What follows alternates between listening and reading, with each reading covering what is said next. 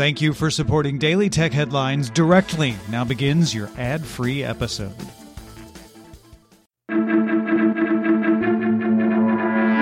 These are the Daily Tech Headlines for Wednesday, August 3rd, 2022. I'm Jen Cutter. Twitter is sending out subpoenas to Elon Musk's financial partners as part of its suit against Musk for backing out of the $44 billion deal to acquire the company. Twitter was granted a fast-track 5-day trial set to begin October 17th. Musk's team had sought to put off the trial until early next year, but Chancellor Kathleen St. Jude McCormick, the head judge of Delaware's Court of Chancery, said delay threatens irreparable harm. The longer the delay, the greater the risk. Musk maintains Twitter failed to provide enough information about bots on the platform, and the company breached obligations by firing managers and laying off workers. Bloomberg reports Pearson, the textbook publisher, has plans to sell digital textbooks as NFTs. CEO Andy Bird says, in the analog world, a Pearson textbook was resold up to 7 times, and we would only participate in the first sale. Adding, blockchain and NFTs allow us to participate in every sale of that particular item as it goes through its life. Last year, Pearson launched the Pearson Plus app, which gives students access to 1,500 titles for $14.99 a month. The New York State Department of Financial Services issued a $30 million fine against Robinhood's crypto division for violations of New York's anti-money laundering and cybersecurity regulations. This is the first crypto-focused enforcement action by the regulator. The Financial Services Department said after a supervisory examination there were significant deficiencies in Robinhood's compliance programs. The regulator added Robinhood failed consumer protection requirements by not maintaining a public phone number specifically for consumer complaints. AppleCare theft and loss coverage is now available in France, Italy, and Spain, where previously only accidental damage coverage was an option. Claims remain limited to 2 per year, and AppleCare Plus costs depend on the phone version. Theft and loss prices range from approximately 8 to 15 euros a month. Semicron, a German manufacturer of semiconductors for electric vehicles and industrial automation systems, has confirmed the partial encryption of IT systems and files likely due to ransomware.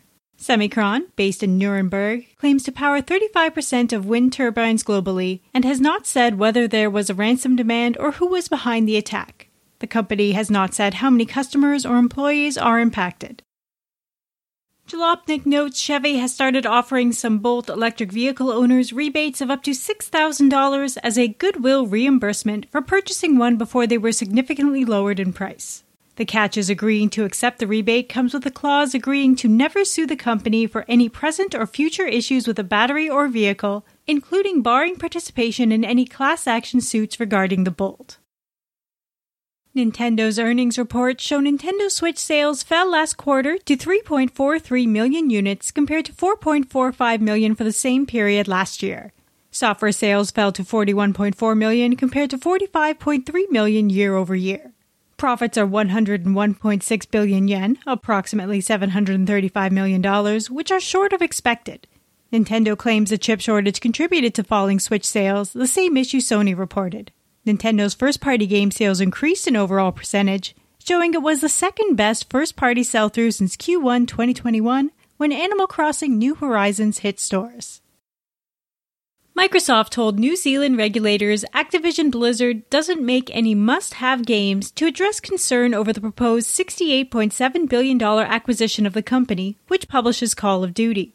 According to Rock Paper Shotgun, New Zealand's Commerce Commission started questioning the deal 7 weeks ago, and a Microsoft spokesperson also said Activision Blizzard's games are nothing unique. The company said this language is a legal term of art, and we love every one of their games.